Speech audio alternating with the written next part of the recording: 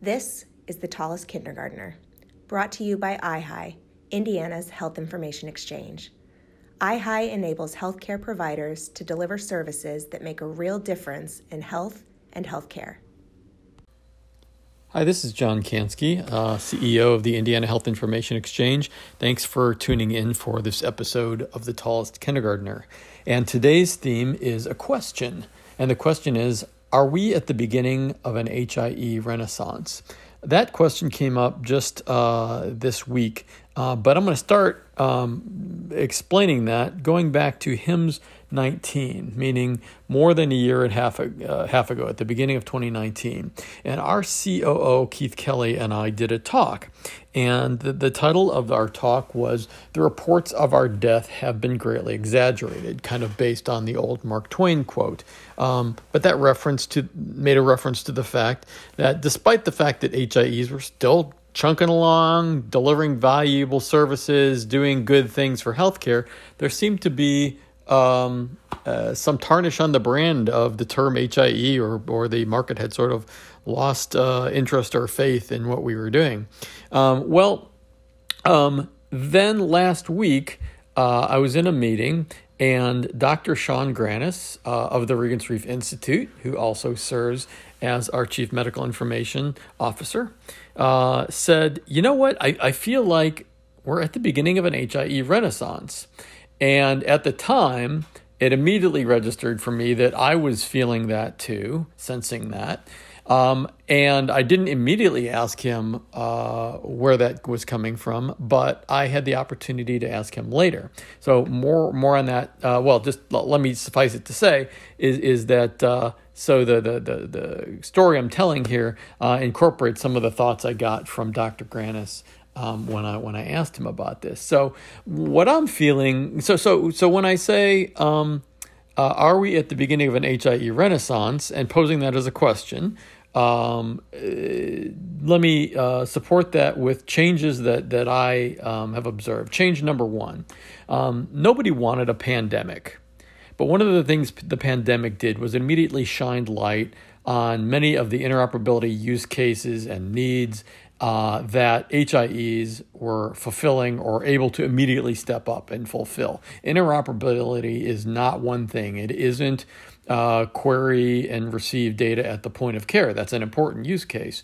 But there's many other things that became immediately necessary in pandemic responses. In the pandemic response, positive and negative tests pushed to the public health authority, or pushed to the physician that ordered the test, or pushed to the physician who the primary care physician for a patient. What about positive and negative tests trended at the population level, with populations defined in terms of their geography, their race, ethnicity, their age? The HIEs, many by and large, can do that.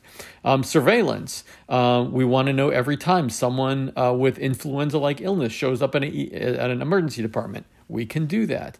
What about comorbidities? You've got populations that have tested positive or had these outcomes in terms of hospitalizations or being ventilated. What are their comorbidities? HIEs have that data. So it all became suddenly very important.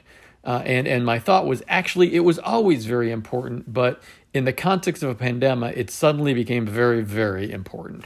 So it's not just me that's seen this recognition. A lot of the state and federal level officials and various people I've talked to, many have said, wow, we see now the value of the HIEs in the context of the pandemic.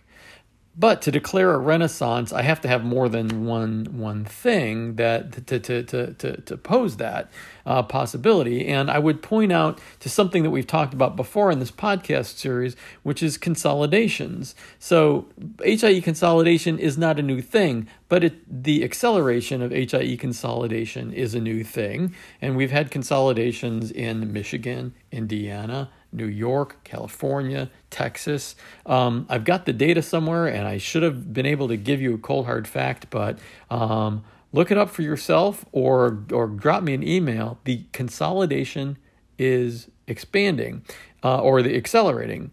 And also, you observe organizations like CRISP in Maryland, who are now providing other HIE services to support surrounding states in DC and West Virginia. You've got other HIEs launching ambitious initiatives. These are not things you saw from HIEs 5 years ago. And this, to me, points that the HIE community is understanding the need for scale. They're acting in more mature and business-like ways, and there's an understanding of the national context in which they operate. It's bigger than their city. It's bigger than their state.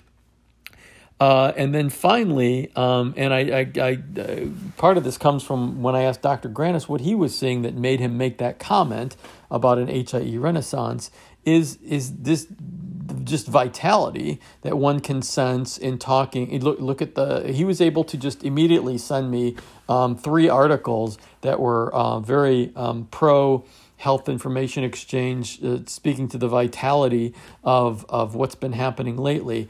Anybody that attended the recent virtual chic conference, virtual conferences are hard to pull off. There was absolute vitality there and a high level of attendance. Our communication with federal agencies, there's a new vitality in those conversations. So none of that is cold, hard, conclusive evidence that that I can put on a graph, but I guess I'm just pointing out. I feel it. There's some degree of HIE Renaissance, but I think it's on us, the HIE community, to be deterministic of that future. We can, if we squander this momentum or this opportunity, then in 6 months you guys can all tell me I was wrong. But if we can build on what's happening now, and keep working hard like we have done for years, I think we can help push that renaissance along. All right, thanks for listening. And that concludes another episode of The Tallest Kindergartner. As always, feel free to email us at info@ihie.org with questions or feedback. Thank you.